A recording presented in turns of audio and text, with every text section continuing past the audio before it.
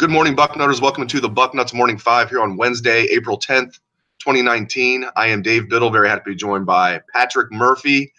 Patrick, let's get right into it. Spring game, just 3 days away. We're going to meet with Ryan Day after Ohio State's practice this morning. We'll meet with Coach Day about 10:30 a.m. Buckeyes are currently in their 13th practice of spring. We'll have one more real practice than the spring game. So let's get into it. What do you think Coach Day is going to say about the quarterbacks? He's obviously going to be asked about it today. You think he's finally going to name a leader? I'm guessing I know your answer. Just what do you think he's going to say about the quarterbacks? More of what he said all spring, which is more or less not nothing. That's not the right way to put it. He has updated us on his thoughts and how they've practiced and whatnot. But in terms of the answers fans would like to get, if there's truly a leader, when he plans on naming a starter, things like that. I don't foresee him coming out and saying anything of that sort until at least after the spring game. Maybe on Saturday we'll get a bit more from that angle. But, it seems to me he's sticking with this is a competition and, we're going to let it play out as long as it needs to. I think from what we've seen, while I do believe it is a competition, I believe that Justin Fields has the leg up. But I haven't seen enough where I'm, sold absolutely that he's the starter. And I think that's what Ryan Day would have to see to say for sure. He's a guy who obviously just came in January, is still learning the playbook, as is Matthew Baldwin, who, while he was able to study it last year, wasn't able to do a ton coming back from that ACL surgery.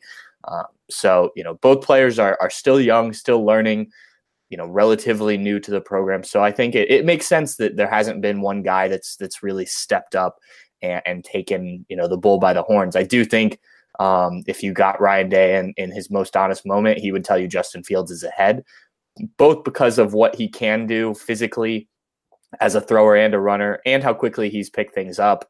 Ryan Day has been pretty candid about that. So I think that's kind of where it stands, but I think they're going to go into the offseason without a starter named. Maybe we get a leader named after the spring game and then, kind of continue that evaluation from there.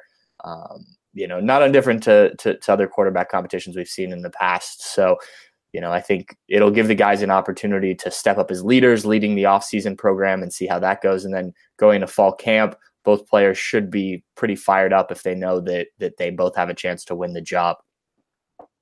Yeah, that's very well said. I think Justin Fields was never promised he'd be the starter no matter what. But I think he was told, listen, if you come here, you're going to get the first team reps. It's going to be your job to lose. We're going to give you every opportunity to win the job. And I think he's done that this spring from everything we've seen, everything we've been told. Just talking to people that are around the program. Joshua Perry on his podcast yesterday on Bucknuts, same deal. He's convinced that it's going to be Justin Fields.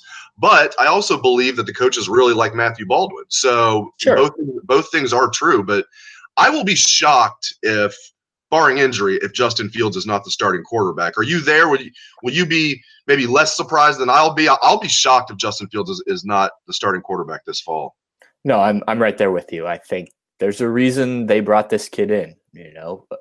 They had Tate Martell and Matthew Baldwin, and Tate Martell was not a guy that Ryan Day recruited, but we've seen him run a offense that is more quarterback run heavy with JT Barrett and JT's final year. So it's not like Ryan Day couldn't run an offense with Tate Martell. They saw an opportunity to go get a former 5-star kid and the number 2 overall prospect in the country. And when that opportunity happens, I think you do your evaluations and make sure that you agree with those. But Justin Fields was rated that way for a reason, and I think they saw that. That doesn't mean that Matthew Baldwin isn't a good player and won't be a very good starting quarterback for the Buckeyes this or at some point in his career. But I think that Justin Fields, was brought in for a reason. He obviously has to prove that he lives up to, both that 5-star ranking and what Ohio State saw when they evaluated him. But I believe he will, and I believe he'll be the starter in the fall.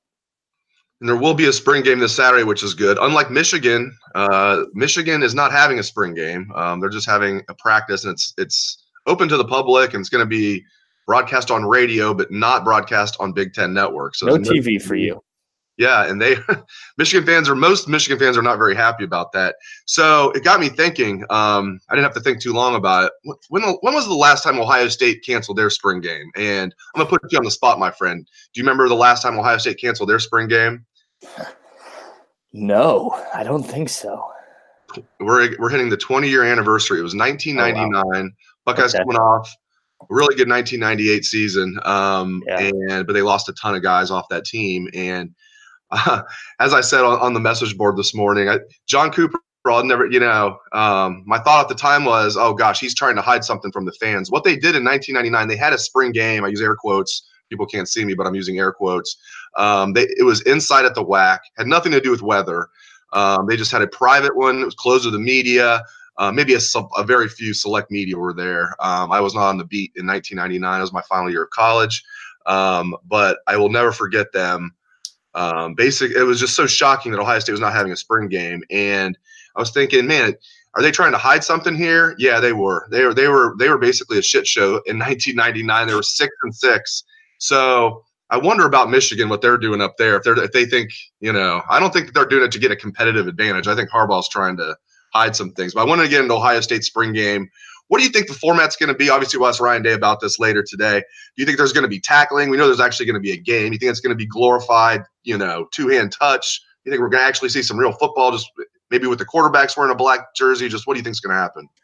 Based on what we've seen from when we watched the scrimmage that they had last Friday, I imagine it's going to be a lot like these last couple of years under Urban Meyer, where the first half is normal time, normal rules, but the tackling is minimal. And obviously I don't think they'll be tackling the quarterbacks. And then as they get in the second half and get, Justin Fields, Matthew Baldwin, some of the bigger names out, we'll see some more tackling. I know we've heard a couple times while we've been at practice that, when Chris Chuganoff is gone in the game, they announce the quarterback's live, and that kind of, it has become a joke. But I think you'll see some of that. If I remember correctly, that's how Urban Meyer did it the last couple of years. The running clock in the second half, Ryan Day's already mentioned that, just to not have as many reps on these guys' bodies in this type of game. But I do think we'll get some some look at real football. It won't be a regular game, and it shouldn't be. It's a spring game. You don't need guys getting hurt. Sure, we'd like to see real tackling, live tackling, but if the concern is the safety of the players and getting them into the summer healthy and then into the fall healthy, I think that makes a lot of sense. Going back to canceling spring games, the closest thing I remember to that is, I think it was Tressel's last spring when they all wore military camo stuff, and they just had like a last game as an Ohio State coach. Yeah. And they had it was basically a glorified practice on the field, but that was televised on BTN, if I remember correctly. And they had the Virginia Tech logos on there. They had the camera right. of the tragedy at Virginia Tech had just happened. Right. But you're right. Well, Northwestern, for the listeners that don't know, you're saying, well, Michigan's having a practice.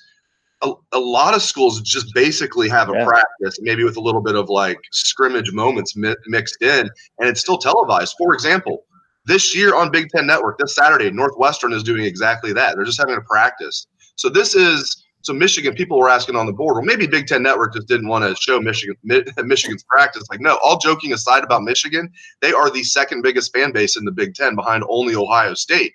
Right. And that means good ratings. So that's Harbaugh telling Big Ten Network, no, we don't want television coverage of it, which I find very interesting. But I do want to finish talking about the defense, the revamped defense. Obviously, 4 of the 5 coaches on the defensive side of the ball are new.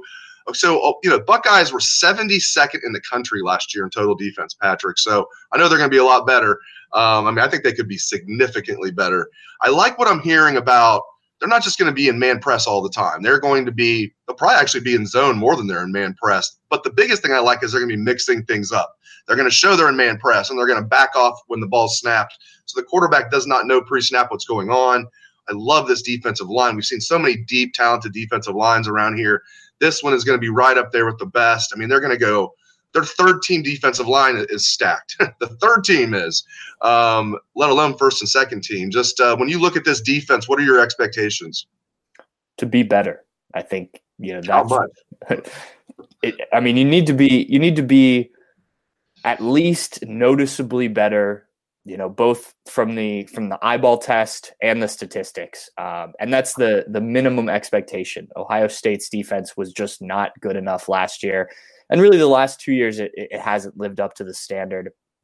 It's obvious that that was obvious to Ryan Day as he went out, as you mentioned, and made 4 staff changes. The secondary has got to be better. The big plays have got to come way down. Last year was record-setting in how bad it was in terms of allowing those big plays. The Maryland game stands out, but obviously they were giving up big plays all season. So the changes are going to be interesting because all we've heard since, Chris Ash came in 2014, I believe it was this man press. We're going to do the same thing, and other teams are going to have to find ways to beat us. And now it's kind of the opposite. Hey, we're going to do some different things. We're going to try and confuse offenses with the variances in what we do, playing zone sometimes, playing man sometimes, going up to the line and pressing and then backing out of it, whatever it may be. It's going to be a much more diverse defense, but the whole plan is to make things simpler. They want these guys reading things and reacting, playing fast, as opposed to really thinking through things, which is, I think, what happened these last couple of years, especially at certain positions. And I think linebacker was the number one of those.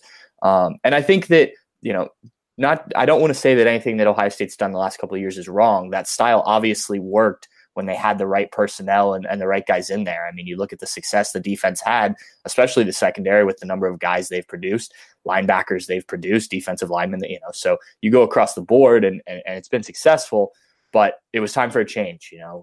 They'd run it for so long. Teams knew what they were going to do. You bring in a guy like Jeff Hafley, who everyone I've talked to, I'm sure everyone you've talked to about him, seems to think he's the next great, defensive secondary mind. So I think it's going to be very interesting to see, what changes there are. The bullet position obviously is something that's come up a lot this offseason. I'm still curious how much that gets used. And I'm not saying that because I don't believe it'll get used, but I'm just not sure.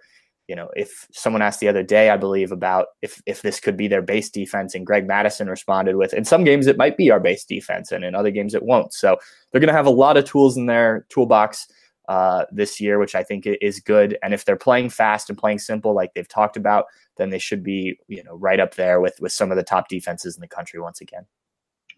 Great stuff from Patrick Murphy. I appreciate it, Patrick. And thank you to our listeners out there for tuning into the show. I appreciate that as well. I hope everyone has a great day. Let's hear that Buckeye swag, best damn band in the land.